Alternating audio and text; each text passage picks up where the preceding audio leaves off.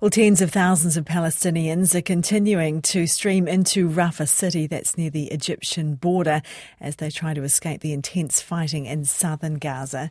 Israel's military is focusing its assault on the southern Gaza's main city, Khan Younis, where civilians were originally told to flee to back at the start of the Hamas-Israel conflict. Israel now describes the city as the heart of Hamas terror as it tries to close in on the Hamas chief Yahya Sinwar. The United Nations chief is warning of a total humanitarian collapse in Gaza as the conflict reaches the 2-month mark.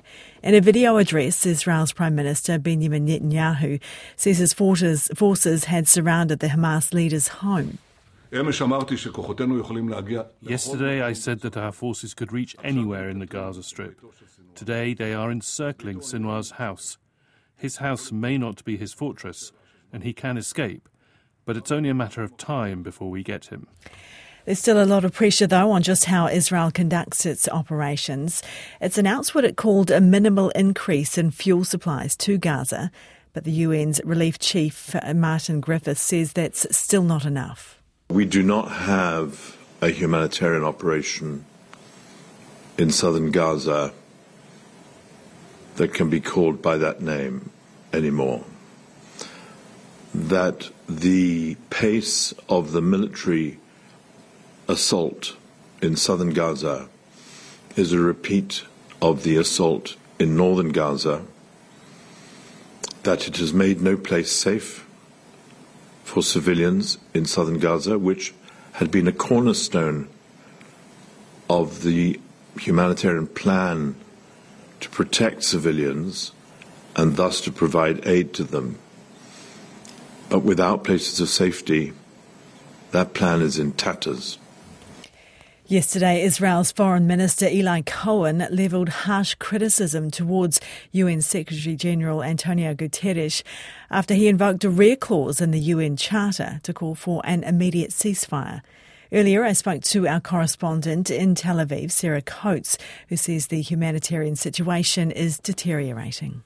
80% of the population inside the Gaza Strip, they are now internally displaced. We're talking here about, around 1.9 million people moved down to the south, and it's getting cold here. Winter's drawing in, and these people have simply nowhere safe to shelter and no dry or warm place to stay. Yeah, I see the UN saying the humanitarian efforts is essentially so depleted, it can no longer really be called a humanitarian effort.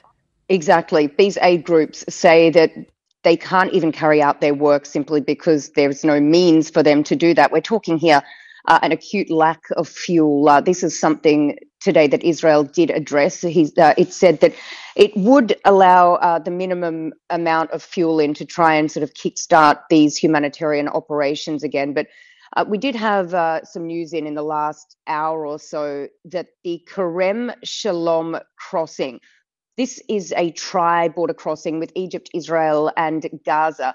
And the United States and also a number of other international players, they've been calling on Israel for around a month now to open this crossing, to let more aid trucks through. This is because the Kerem Shalom is actually a truck crossing, a vehicle crossing, but the Rafah crossing, which is that crossing that all of this aid has been getting through until now, it's actually built as a footpath, a pedestrian crossing, so it's really not built for these huge loads of trucks to come through.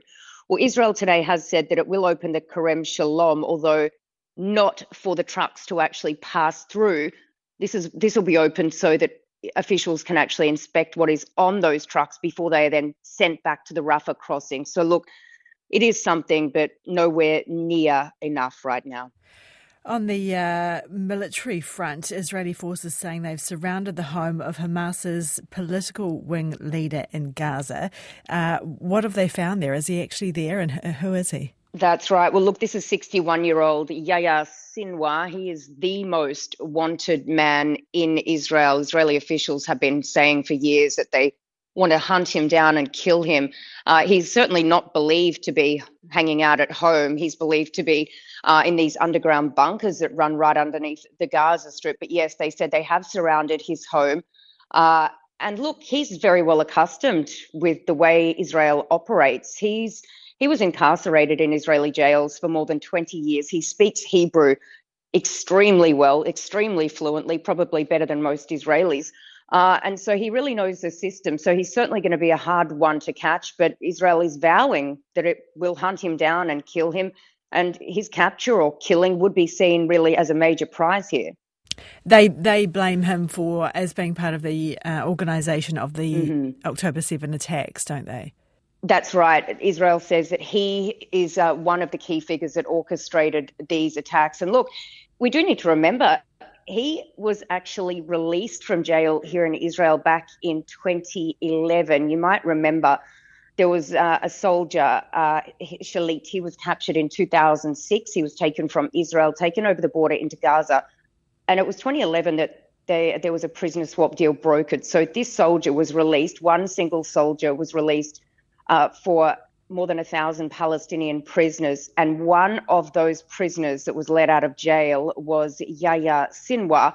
So right now, the Israeli Prime Minister, he's really copping it on all fronts, also for releasing Yahya Sinwar back then, the Israeli establishment, saying, you know, that how could this ever have happened? If this hadn't have happened, then maybe the October 7 massacre wouldn't have happened. So, look, certainly a lot of pressure right around the region.